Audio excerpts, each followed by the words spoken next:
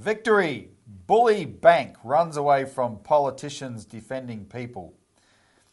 Even the European Union elites now oppose going cashless. Defence review is creeping fascism, subjugating all of society to war.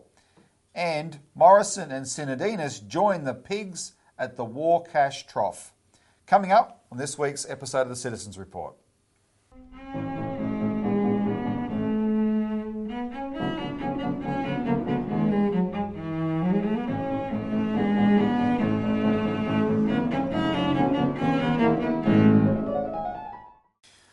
Welcome to the Citizens Report. It's the 11th of May 2023. I'm Robert Barwick and I'm joined today by Citizens Party researcher Richard Barden. Welcome, Richard. Thanks, Robbie.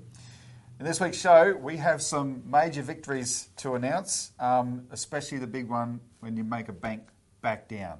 So we're going to talk about what Westpac's decision this week.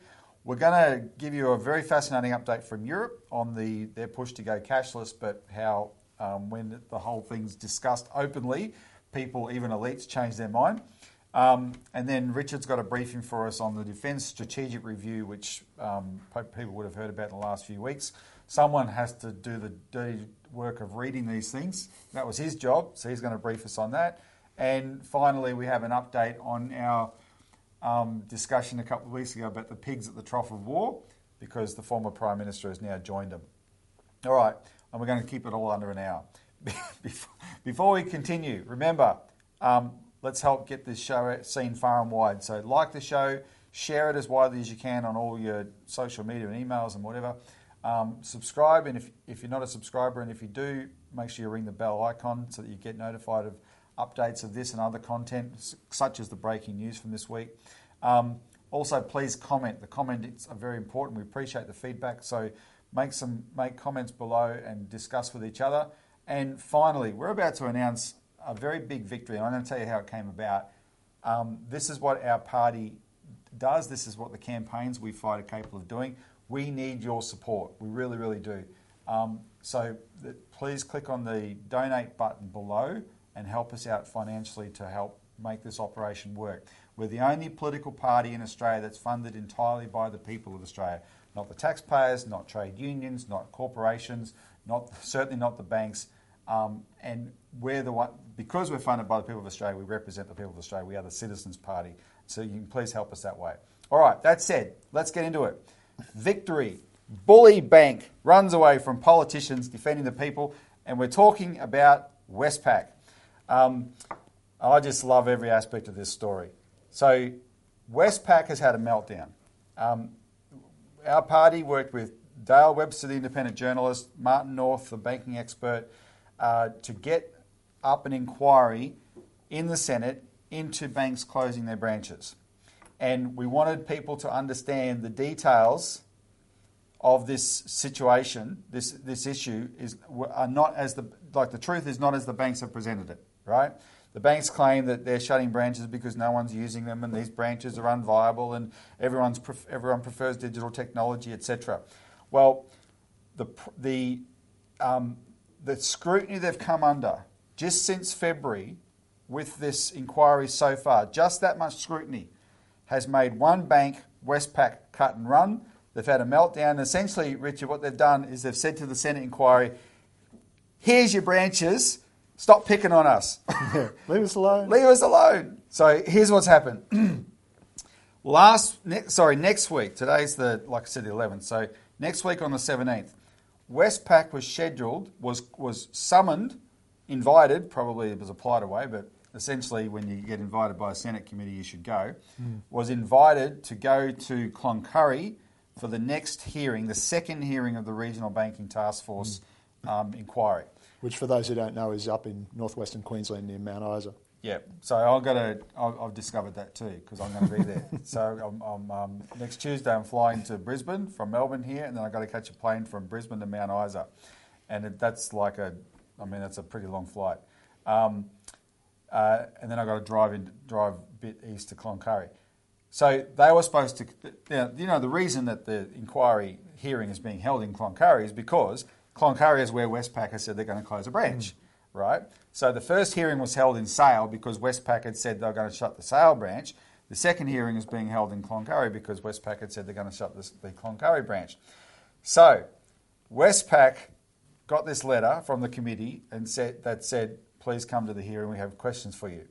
Westpac replied to that letter with the following. I won't read it out, but the essence of the reply was this. We decline your invitation to appear because we have nothing more to tell you than we already have given you in the last hearing and in our written answers. Now that straight away, Richard, is quite extraordinary. I don't think a normal person, if the average citizen or the average small business was invited to attend a Senate hearing, asked to attend a Senate hearing, would be able to say no, right? Westpac thinks it can say no, but Westpac had a plan, and the plan was in the second paragraph. And the second paragraph said, we've decided to not close the 8 branches that we'd planned to close. And this was the big news. So the 8 branches that this inquiry has saved are in the following towns: Gatton, Cloncurry, Ingham, Tully, Denmark in West, so those 4 are in Queensland, Denmark in WA, Kingston in South Australia, Robinvale and Sale in Victoria. Westpac has basically said, look, we don't want to do this anymore. Keep your branches. We're going to keep them open. Get off our back, right?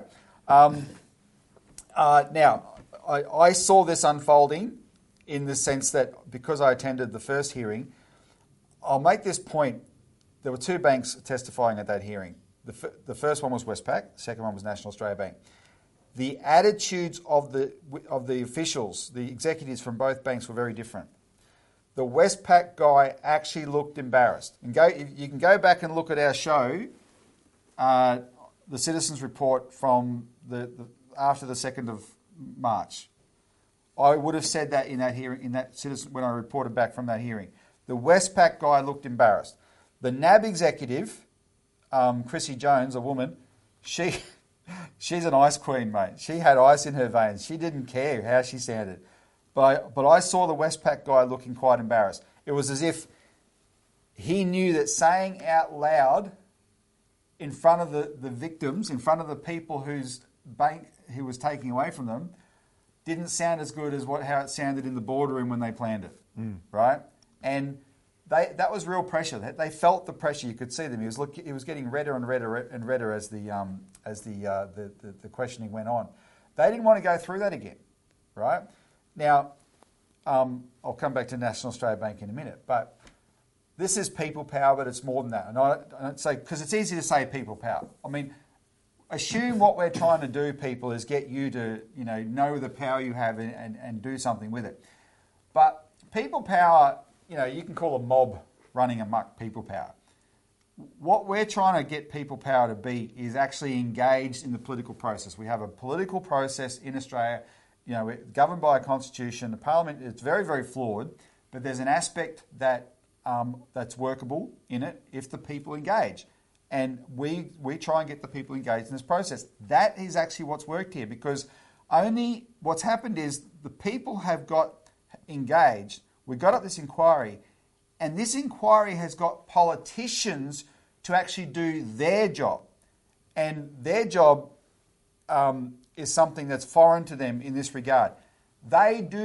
We have a culture in Australia, and Richard's job is to read all the newspapers, and every morning he gives us a briefing on the latest breaking news and swears a lot. Because most of the time, the things you see politicians doing are quite pathetic, right?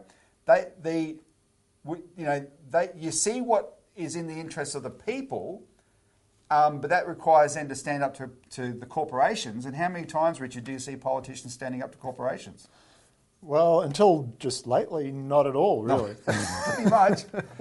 It's a culture, right? Like, even with this banking closure thing, the default position I've received from so many politicians is, but we can't tell, commercial businesses what to do. Well, and our attitude was, who said you can't? Especially given that the taxpayer gives as a gift a lot of money to these banks. They exist because of the support of the taxpayer. There must be a trade-off for that. But even then, the politicians admit they have a social licence. Well, a social licence means they've got to act responsibly. Individual victims do not have the power on their own to say to the corporation, like in this case the bank, you are acting irresponsibly. They can say it, but the bully bank isn't going to listen. That's why we invented governments, so that collectively we can be represented, and that is the most powerful institution in the land.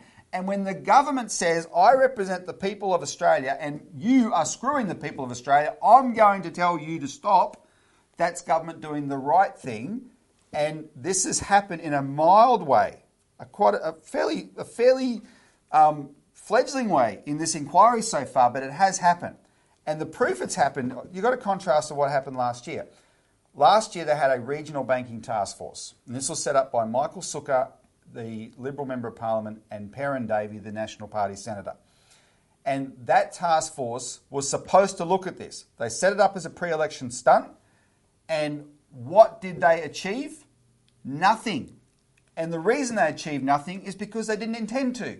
When they set up the task force, we'd already had a fight with Michael Sukkar over the cash ban. He's the guy that wanted to ban cash transactions over $10,000 and send people to jail for spending their own money in order to please the banks. We knew who he worked for. He's the guy. If you are trapped in debt right now because you bought a house after August 2019, he's the guy that you should be suing because he's the guy, the assistant treasurer, who said you should go out and buy that house. Yeah, go out and borrow. That's our message, he said. And most of those people are now trapped in that debt, unpayable debt, because they listened to him. And when he said it, he wasn't doing it to benefit you. He was doing it to benefit the banks. That's who Michael Sukkar is. So he took command of this process. When they set up the task force, 8 of the 11 members represented banks. And what did they do? They ended up rubber stamping the bank's agenda to shut branches. And in the wording of the report, etc., they just accepted the premise of the bank's reasons. They just accepted them. This inquiry was the opposite, because you got people on it, especially the guy who initiated it, Gerard Rennick. Gerard Rennick is a very honest senator in Queensland. He responded to this issue and he set up an inquiry that was quite powerful. And what it said to the banks is, you explain to us your reasoning. You account for what you're actually doing here. Also account for the impact you're having on the towns. And under that scrutiny, Westpac has wilted. And it's all because the process of Parliament doing its job rather than bowing to the banks is what's taken place here under people power, right? So that's what we're trying to do when we want to set up a national bank, when we want to set up a postal bank. We want to bring the power of government, that is powerful and it does exist, but only when it is answerable to the people and does things that are in the interests of the people is it used properly, right? And we want to make that a permanent part of the banking system. Yep. And as we've said on this show before, if the banks were telling the truth about their reason for closing these branches, they would have no problem with that. Exactly. They don't want the branches. It would go by unnoticed. Yeah, just not even a ripple. Now, here's something else, Richard. This is going to have an enormous knock-on effect. Now, we can't predict how this is going to play out yet, but last week, the Westpac branches in the towns of Gatton, Cloncurry, Ingham, Tully, Denmark, Kingston, Robinvale and Sale were unviable branches. Mm-hmm. Why would otherwise a commercial business close a viable branch? They must have been unviable, right? Yet suddenly this week, they're now viable businesses. They're viable branches. Magic. What changed? What changed, Westpac? Is there a mini economic boom in those 8 towns around Australia that justified this decision? Or is it possible they were viable all along? And of course, that's the bottom line. They were viable all along. This was never about the commercial reality of running these branches. What this was about is the banks at the top level, similar to banks right around the world, have decided that their future, what's in their interest, is to be fully digital, have a fully digital banking system, because there's so many more benefits for them with a fully digital banking system, right? There's 3 ways they enhance their profits. First of all, they cut a lot of expenses of maintaining branches and the face-to-face service. That's just gone, right?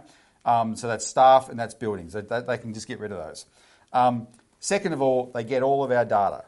So every transaction you make, the bank knows what you're doing.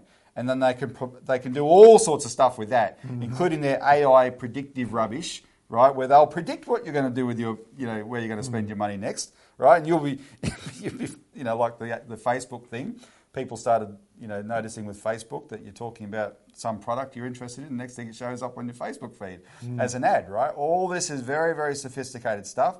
So they'll be able to do that. And then the third one is take a cut of everything. They'll just program it in. Everything they do, they take a cut of. I mean, they already do with PayWave and things like that, the systems they own. Exactly. And if you don't have cash and you can't avoid that and everything's digital, then that's what you do. Oh, I got to report this. Look at the comments under last week's show. This was great. Last week we talked about Westpac, the same bank, in the Fin Review, to James Ayres, bragging about how its solution for regional towns is totally cashless towns. Yep, right? cashless towns. And remember, it used the example of the country town horse race, right? And it says, you have these horse races in the country towns. There's always cash around, and there's a security risk, and you don't have to have that if you have no branches. We pointed out that's only a security risk because Westpac can close the branch. If the branch was there with a vault, people can bank it, no problem, right? But then I pointed out, Richard, that the other problem with Westpac's logic here, of course, is the communications infrastructure. And what happens, even if they have good infrastructure, when you have a lot of people come to an event and they're all using the internet at once, it drains the bandwidth, right? And it's a bottleneck. Yeah, there's a person made a comment under last week's show. She actually testified to that happening in her town. The event comes to town, nobody's internet works anymore because everyone's trying to use it at once. Westpac's, this is how out of touch. I mean, I just knew that off the top of my head, by the way. This is how out of touch these Westpac executives are when this guy said that. That's the solution. They've all got a 5G tower outside each window of their penthouse apartment. They don't care. No, exactly. Anyway, so now back to the viability of the branches. Westpac has taken away the fig leaf. They've announced they're keeping open branches that were viable all along. Now, I was on 6PR radio a couple of nights ago in Perth because they were very excited about this. Ollie over there who does the drive time, he had interviewed me earlier about this issue. He gets a lot of talkback radio is very interested in this because they get the complaints calls. Again, proving that the banks are lying when they say that everyone wants to go digital, right? They were really excited about Denmark. And Ollie asked this question though: if Westpac can keep these branches open, what justification is there for any branch closures? And that's the point. And now, NAB, ANZ, and Commonwealth Bank, who want to push ahead with their branch closures, mark my words, they are now in a harder position to justify it because their fellow Big Four bank, under our pressure, has bailed on them, right? Now, NAB is going around, look at what NAB's doing. They've gone around and cut back the hours for 64 towns in Australia, the NAB branches. And we said that means they're going to shut the branch. The first one to prove that is Biggendon. Now, Richard, it just so happens, Richard's from Biggendon. I'm from Childers, up the road, right? So we actually come from the same part of Queensland originally. The Biggendon branch is now on the NAB chopping block, and that's the first of this 64 list of banks that we pointed out. And NAB wants people to believe that the Biggendon branch is unviable, and now they're going to have a harder time explaining that. Yeah, I mean, and anyone, it's the only one for miles. I mean, there's a NAB branch in Childers, so that's 50-something k's in one direction, but there's no more around for... But they don't, and there's a few thousand people in your town, right? But they don't just serve the few thousand people. All the industry around goes through the bank.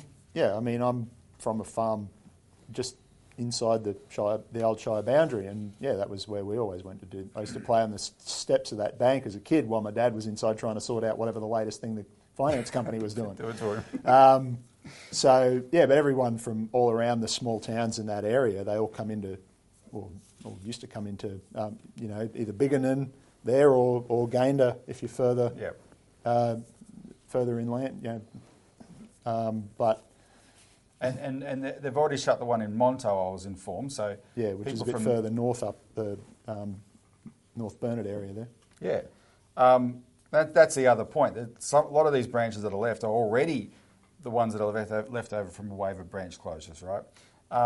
So anyway, NAB's going to be pushing ahead with that. ANZ, when they were asked to pause their branch closures, they said to the committee, oh, no, this is the one we made most fun of. They said, oh, no, we can't pause the branches that we've planned to close because that would be too disruptive for the communities and for the staff. Oh, well. Like, for their sake, the ones that are going to lose their job and lose their banking services, we have to keep doing this. Yep.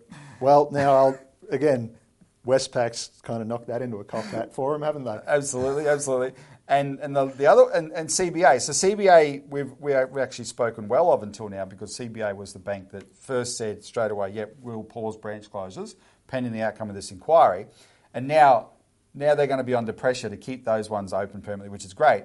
But CBA in the last little period has tried to create a loophole, and they've announced they're closing the Nerang branch on the Gold Coast. Now the thing with the Gold Coast is CBA's excuse was, oh, that's not regional, and this is just them looking. This is them being a bank, showing their true nature. They want to shut branches, right? They pledge not to shut regional branches, so they've picked a branch that they can say, oh, that's not regional. Except, as Dale Webster, the journalist, has pointed out in this article, by their own literature, they actually describe Nerang and the Gold Coast area as regional, right? By their own literature. So this is just them cherry-picking definitions to suit their purposes.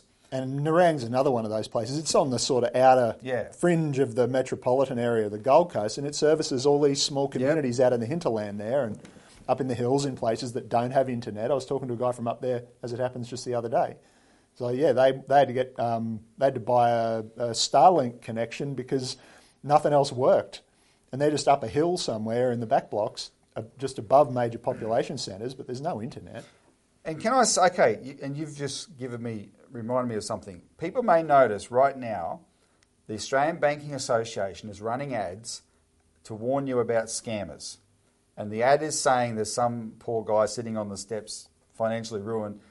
And the message of the ad is the bank will never call you and tell you to transfer money, right? That's what the ad says.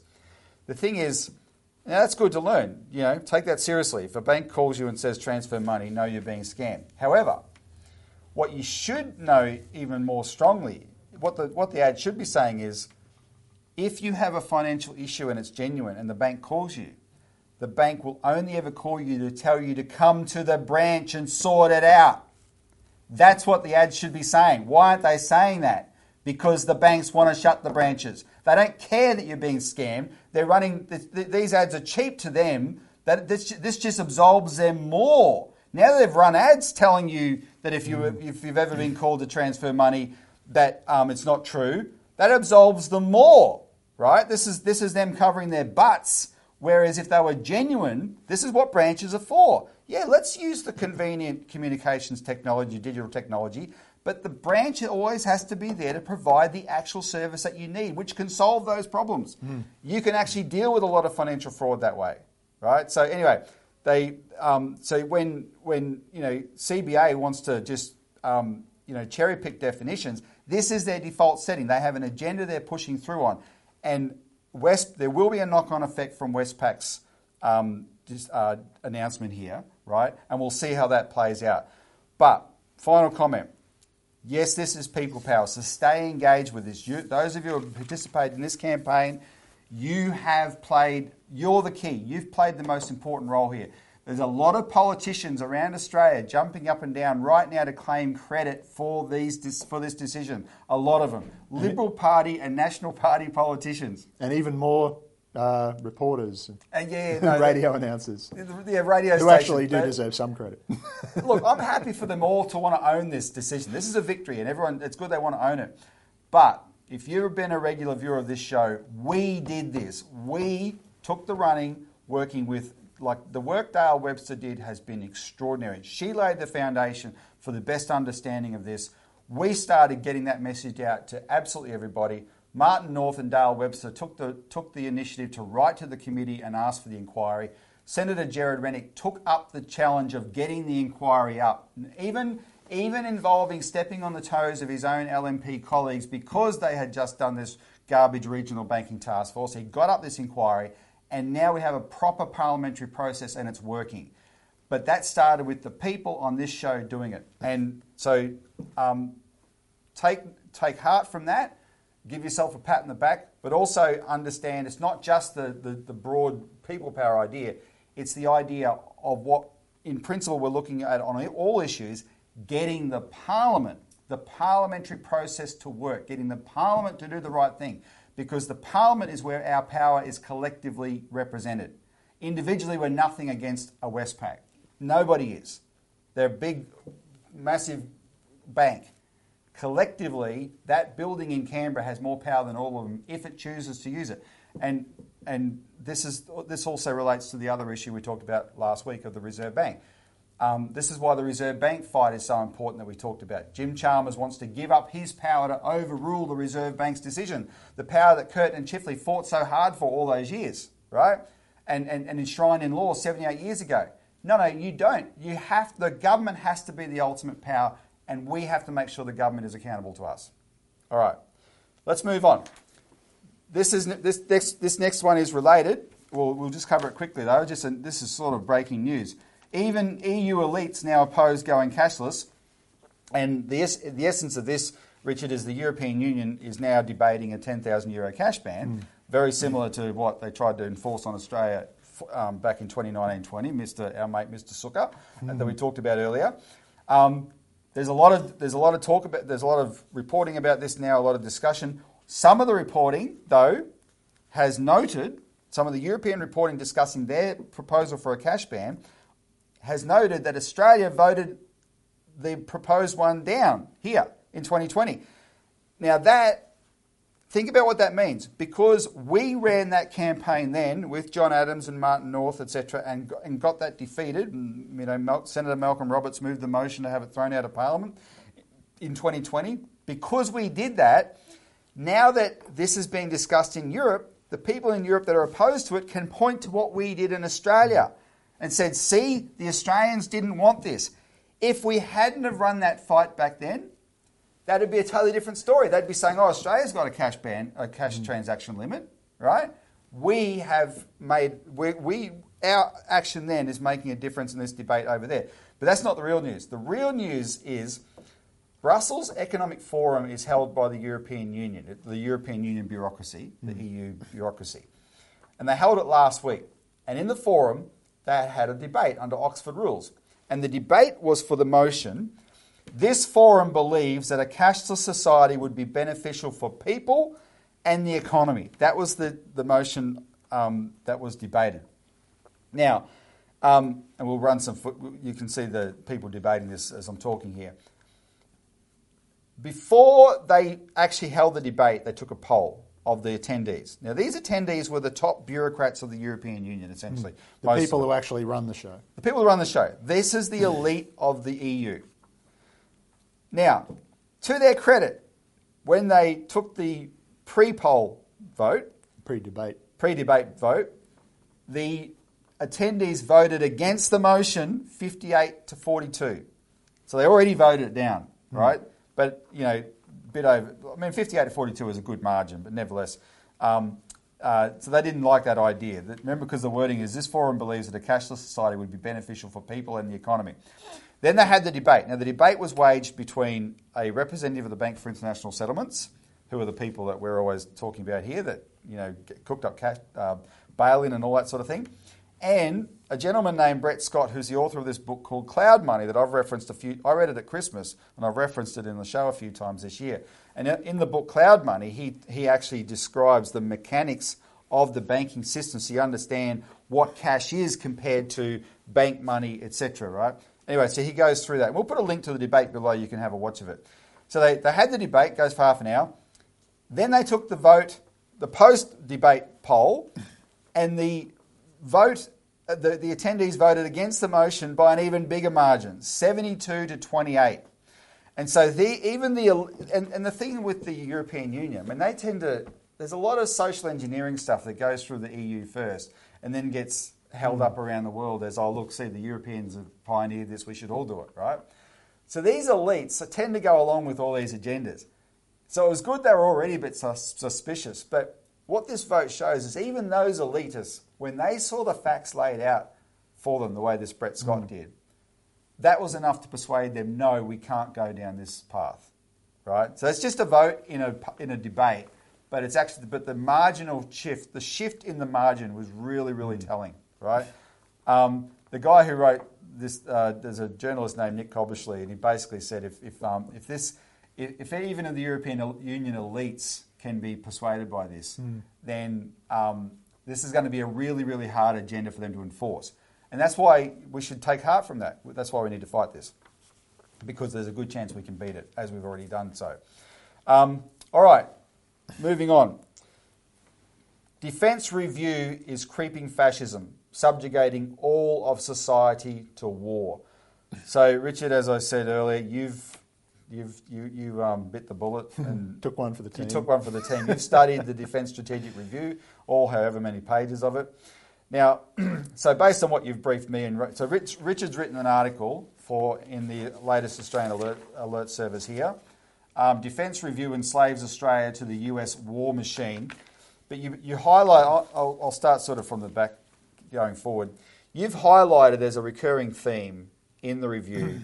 Basically, the recurring theme is that it calls for a whole of nation approach to defence. What does that mean? Well, I mean, they throw this phrase around a lot, whole of government. We're going to unite the country behind this and that and the other. But in this case, they mean it literally, and they go through, some of the prescriptions in the strategic review. But what they're calling for is to put every economic resource, intellectual resource of the country, every government department at the service of this defence so-called agenda to whatever extent necessary. You think about that, what that actually means. What countries that have gone down this road, I mean, people have heard the phrase crossing the Rubicon. Yeah. That's literally what happened, right? The Roman army was supposed to stay outside the city. Yeah, the tradition was it disarms, changes back into the civilian clothes, sends all the weapons back to the armory, and then everyone goes back to their farm or their whatever, But on that occasion, nope, the army, the Rubicon's the river, and they marched across it and they installed the dictator and off they went, martial law for hundreds of years. Yeah. So, and funnily enough, the Americans put the Pentagon on the other side of their river in Washington to have that symbol, except that symbol is meaningless now. Yeah. Because that's what we're following, right? This kind of this is being total domination, literally prescribed by the Americans. The lead author of it, I think we've mentioned before. The lead author of it, it's nominally been written by these former Defence Minister Stephen Smith and the former head of the Army. What was his name again? Angus Campbell. But the guy who led the team that actually put it together, this Peter Dean, his name is on contract, literally on contract to the US State Department on these couple of projects worth hundreds of thousands of dollars, multi-year research projects about how America can get even more influence in Australia. But that's... As a former Australian diplomat commented on it the other day, and I've put the link in the article there, a gentleman named Dennis Argel, former very senior ambassador and defence official between times, he said this is not a democratic. This is the opposite of what a democracy would do. He said this belongs in a country that's practicing for fascism. This is an entirely inappropriate, narrow-minded, chauvinistic, militaristic thing that belongs in a country practicing for fascism, the submergence of the civil power and society, submergence under the military imperative. Yeah, which in this case is the US military imperative. Yeah. This whole thing is centred around... now it's funny because initially when they announced this thing, they said that the AUKUS... submarine, the AUKUS program, the Australia, UK, US Security Pact announced in 2021, that wasn't in the scope of it, they said. But they spend a lot of time commenting on it for something that's not within its scope. But that's the centrepiece of the whole thing. The entire defence, which is basically turning Australia into officially an adjunct to the US military, right? Even if all of these things, even if we actually do get these submarines, only a quarter of them are likely to work at any one time based on the problems that the US fleet, ours is going to be using their technology, at least initially. The British ones are even worse. Yeah. The outfit that's supposedly going to build the first of our original model ones in another 20 years or so, if that. But the Virginia-class ones that we're supposed to be getting from the Americans first, only a quarter of them ever run at the same time, according to some documents that were leaked to Newsweek a few weeks ago. It was Newsweek. So, but they're restructuring the entire Navy around that. Yeah. The surface fleet, they've hired a recently retired US Vice Admiral to tell them how to do that. Guy called William Hilarides. They're paying him $4,000 of yours and my and the viewers' taxpayer dollars, 4,000 of them a day. Good work if you can get it. As consulting fees and allowances, supposedly. But they describe all of this under the title of achieving our, what do they call it, sovereign capability. As Paul Keating commented a couple of months ago, just dropping the word sovereign into every sentence like a magic talisman doesn't make it real. Yeah. So they use the word more than ever to describe a process which is actually giving it away. They might as well. The way they're going, pretty soon they'll just lock the doors, turn the lights out, lock the doors, and hand the keys to the Americans, and just send everyone home from their jobs on those big offices in Russell Hill in Canberra, where the Defence Department's been for all these years, because they won't be making any actual decisions there anymore. They'll just be shuffling American paperwork. So we've got a defence strategic review around that doesn't mention AUKUS, but is entirely defined by AUKUS, which is about our alliance with the Americans and Brits against China. Yep. An offensive alliance against China, not a defensive alliance against China. Because it's not just the Navy that they're restructuring, by the way. They're turning the Army into the same. They're modelling it on the remodelled version that's in process now of the US Marine Corps as a light mobile expeditionary force to go and do these island hopping operations like World War II. And scaling back the acquisition of these armoured vehicles, so they'll have one air mobile light armoured brigade basically, and that'll be it. The rest of it is just going to be foot soldiers to tag along with the Americans in their landing craft on their missions. Yeah. Because they say, well, we've always depended on great and powerful allies for our defence, and we're only secure because of the US military, the US nuclear umbrella, and all of these things. But they're bringing US nuclear weapons here, or at least the government has explicitly said it doesn't want to know whether the Americans are bringing them here or not. That is, you've got permission, just don't tell us about it.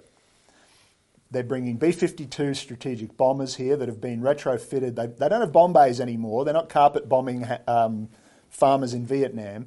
They've refitted them to carry nuclear-capable cruise missiles. All right. They're bringing US nuclear submarines here that are going to be stationed, rotating through, but permanently here during this entire process, supposedly starting in a few years' time. And whether or not they say they've got nukes on board, everyone, Russia, China, has to assume that they do and respond accordingly. And that makes us a nuclear target, naturally, in a war. And remind people again, how much trade do we do with the country that this is all targeted at? All of it? No. Most of this budget surplus that everyone's crowing about, that was China buying coal and iron ore. Yeah.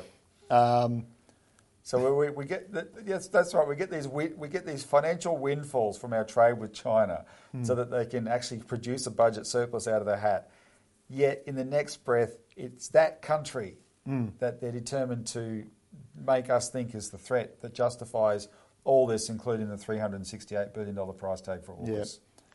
Yeah, well, just for the submarines, let alone whatever else the other pillars of it are, starting with the long-range missiles. And that's the other part where they're saying that all of this defence industry, all of Australian industrial capacity necessary has to be turned to these ends under the control or guidance, or however they put it, of the Defence Department, which means the Americans and the British, but in this case it's mostly the Americans.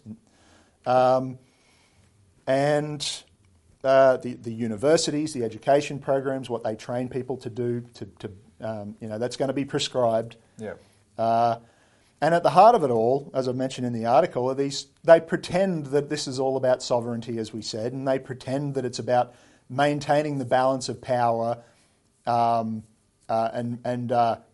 supposedly in the name of collective defence. Yet, as an historian named James Curran from Sydney University, who has a regular column in the AFR, points out, those two concepts are antithetical.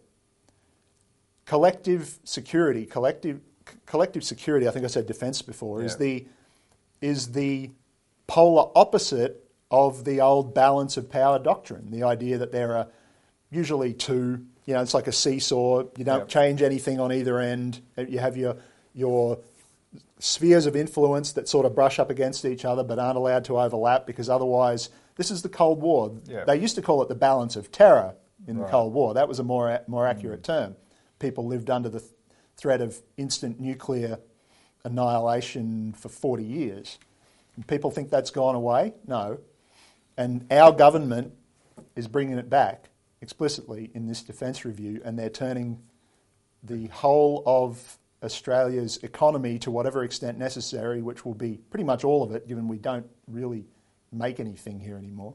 But they've abominated this term collective security to basically bring back they've conflated, something it doesn't mean. Yeah, they've conflated these two opposing ideas of strategic policy, of the overarching regional and global strategic architecture, to create something that's less secure. Yeah. Or recreate it.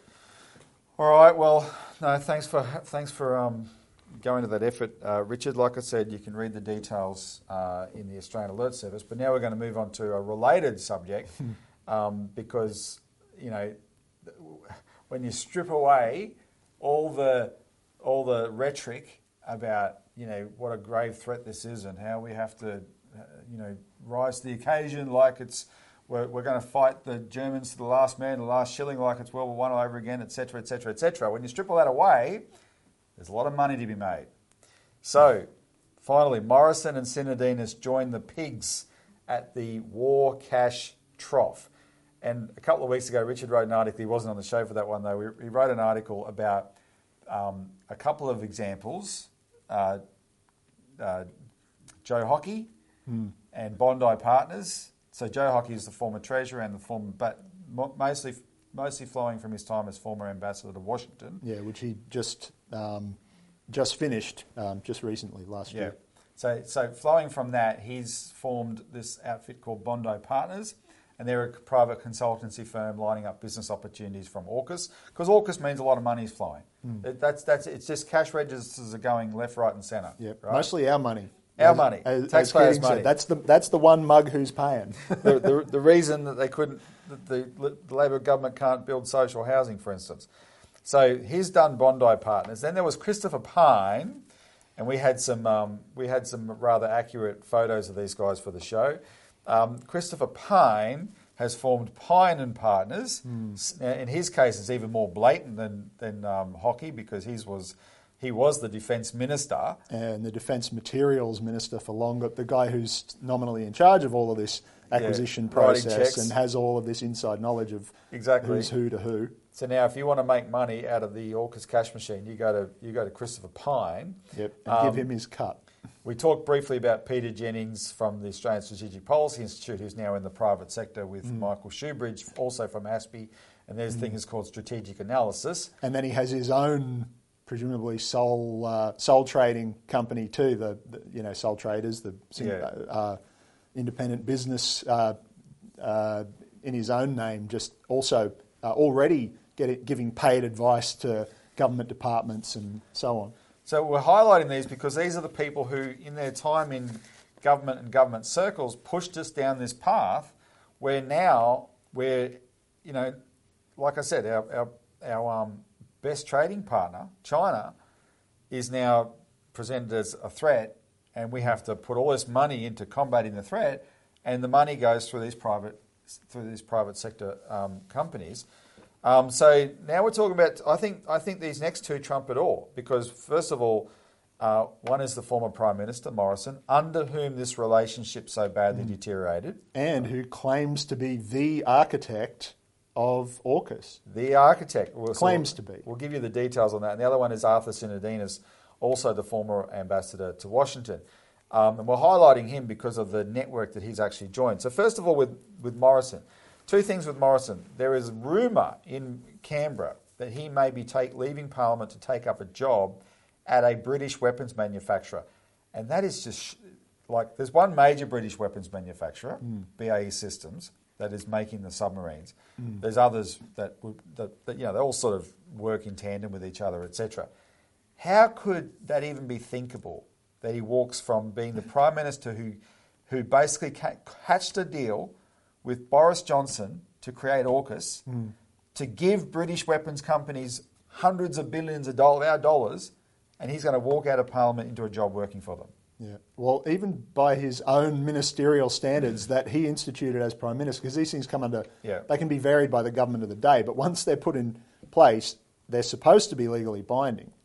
They're supposed to be binding on these ministers, and he certainly shouldn't be in any related industry to his ministerial portfolio. And remember, this is the guy who had, 7 different ministries, 5, right. Secret ministries, and I think it was 7 in total, including the Prime Ministership. He might have made himself Minister for BAE. Yeah, well, it sounds like it, because for at least 18 months after he leaves Parliament, plus another 18 months from if you stay in Parliament but you're no longer have those duties, it's supposed to be 18 months, and then the 18 months after you leave Parliament, which would make it 3 years, almost 3 years in his case.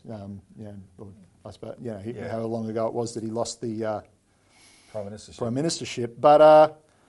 But as Prime Minister, according to some legitimate legal readings of those guidelines, he shouldn't ever be involved in any of this at all. Well, I agree, and the whole country should agree. But what he is involved in, and this is where it gets even more interesting in some respects, is he has joined the International Advisory Board of 2 American think tanks. Now, one of them he joined earlier, called the Hudson Institute, and the Hudson Institute is one of these outfits that is just pretty feral in promoting the whole American, what they call unipolar or superpower dominance of the world, etc., etc. The neocon agenda, if people know that term. Yeah. But the other one he's more recently joined is the Centre for the New American Security. Now, the Centre for New American Security is one of these. There are a dime a dozen of these think tanks. They're all funded by weapons companies, including this one.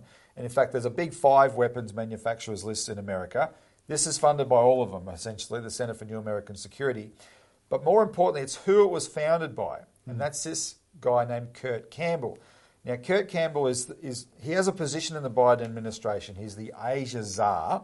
I call him the strategy Svengali, because arguably this whole mess we're now in with China and America and Australia he's the architect of the mess. Yeah. Because it started with this decision in 2011 by Barack Obama to pivot, they called it, to Asia.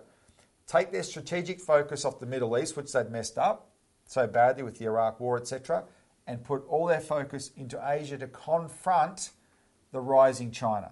Right? That started in 2011. This guy, Kurt Campbell, is the architect of that. So he was in the Obama. He founded this think tank in 2007 before Obama came in. He's in the Obama administration, gets the ball rolling with the Asia pivot, and then in 2013 he goes and starts another organisation called the Asia Group. Same Kurt Campbell, and whereas the first one is that Morrison has joined, the CNAS, is a think tank. The second one is a consultancy, a private consultancy, which is there to make money. Yeah, commercial operation. To consult on these, on the ramifications of the policies that this guy wrote up. Exactly. In conjunction with others, but he was the lead architect of it. No, exactly. And he's basically set in train the trajectory that it got much worse under Trump, of course, but it was already on that trajectory. We've tried to point that out from the beginning, right? So when Trump came in and he gave jobs to Mike Pompeo, John Bolton, Peter Navarro, I mean, these guys just ratcheted up the viciousness against China and made everything very, very confrontational to the extent that China had to respond to that. But China had already started responding to things thanks to the Asia Pivot. One of the things I like pointing out to people is the Asia Pivot started in 2011. When you've heard about China in the South China Sea, China's expansionary, China's aggressive, look Building what they're doing islands, in the South China Sea. militarising features. That started in 2013. That was in response to this Asia Pivot. That was in response to decisions like Julia Gillard did, which no Australian government had even considered ever before. It was unthinkable then. But Julia Gillard let the Americans base Marines in Darwin, right? When that happened, then the Chinese said, well, you know, you're encroaching on us in a pretty big way. You might, if you shut the Straits of Malacca, for instance, you cut us off from our oil supply, right? We're going to have to take countermeasures, and that's when they started building up the islands in the South China Sea. So, and then that issue has been used so much. Oh, look how aggressive China is. You know, look what they're doing in the South China Sea. Well, this is the guy who got the ball rolling. So he set up this other group called the Asia Group, and what have they just done? They've just given a job to Arthur Sinodinos. So Arthur Sinodinos, the Asia Group website, one of the things they actually tout that they're there to make money for companies. They brag that they got a American defence contract or a top Australian contract, etc. But then this is their press release about Arthur Sinodinos. They say this is from the 1st of May. The Asia Group is pleased to announce the launch of an Australia practice chaired by former Australian Ambassador to the US, Arthur Sinodinos, and the newest partner in the firm. Ambassador Sinodinos joins the Asia Group as partner and chair of the Australia practice, where he is responsible for developing and executing the firm's business strategy in Australia and supporting C-suite executives from across the Asia Group's geographic portfolio to manage evolving risks and seize emerging growth opportunities. Ambassador Sinodinos' experience in foreign service, particularly at the forefront of Australian engagement with the United States, provides an invaluable perspective, get this, at a time when multilateral engagements through AUKUS, the Quad, and the Indo-Pacific Economic Framework are all opening new pathways for commercial engagement.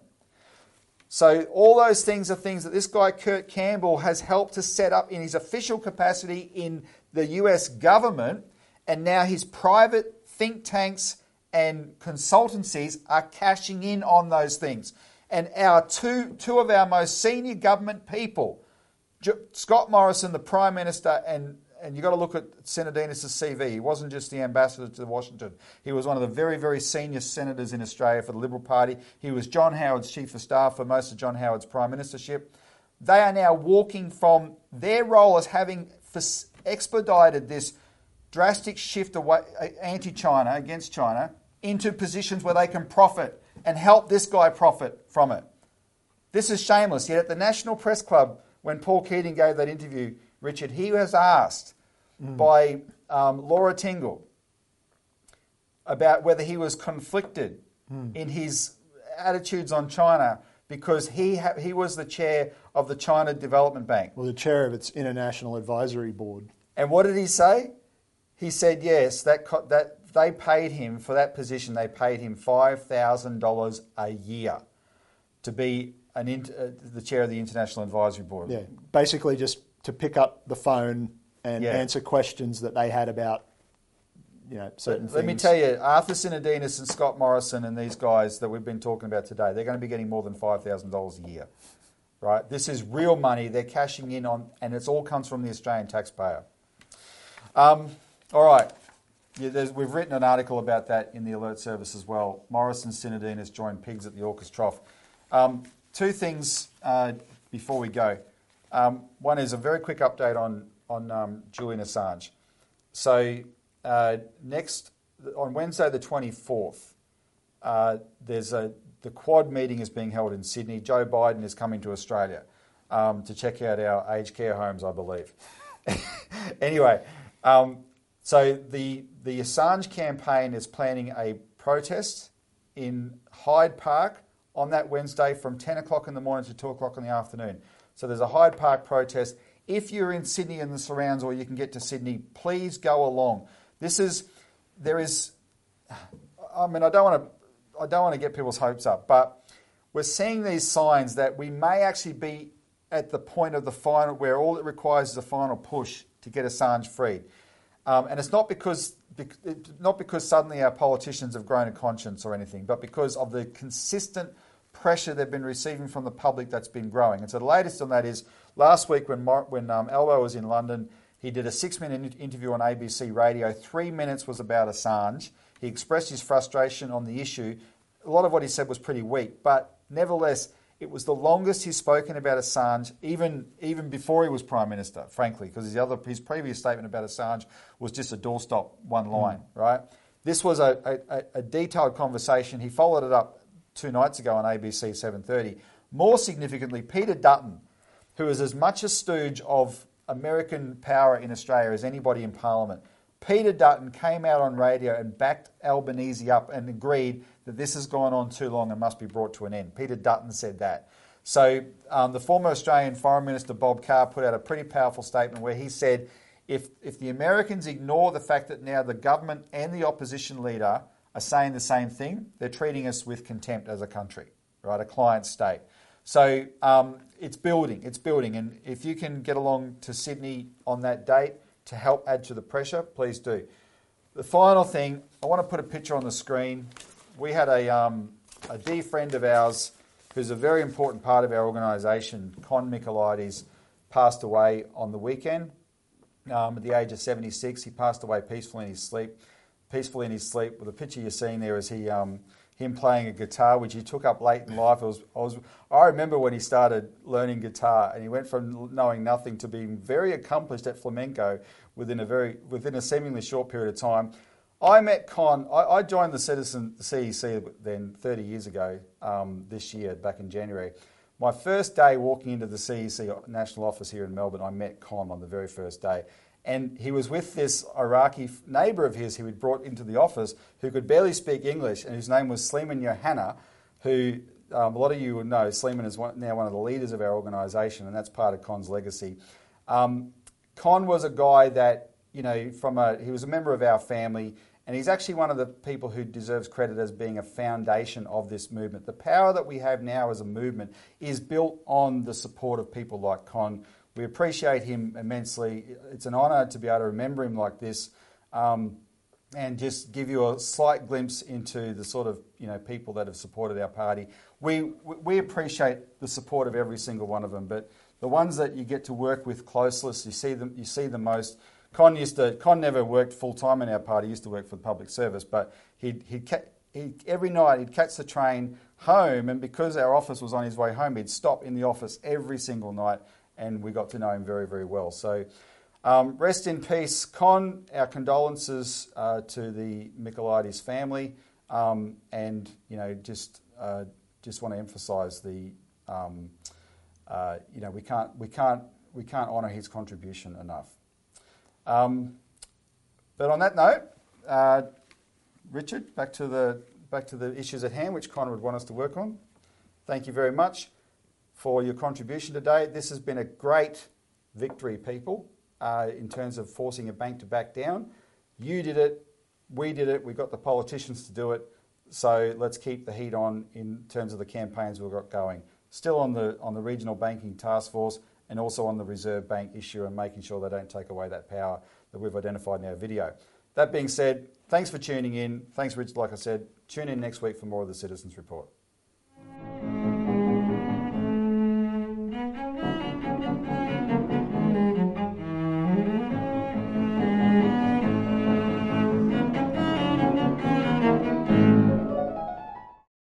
Authorised by Robert Bowick, Citizens Party, Melbourne.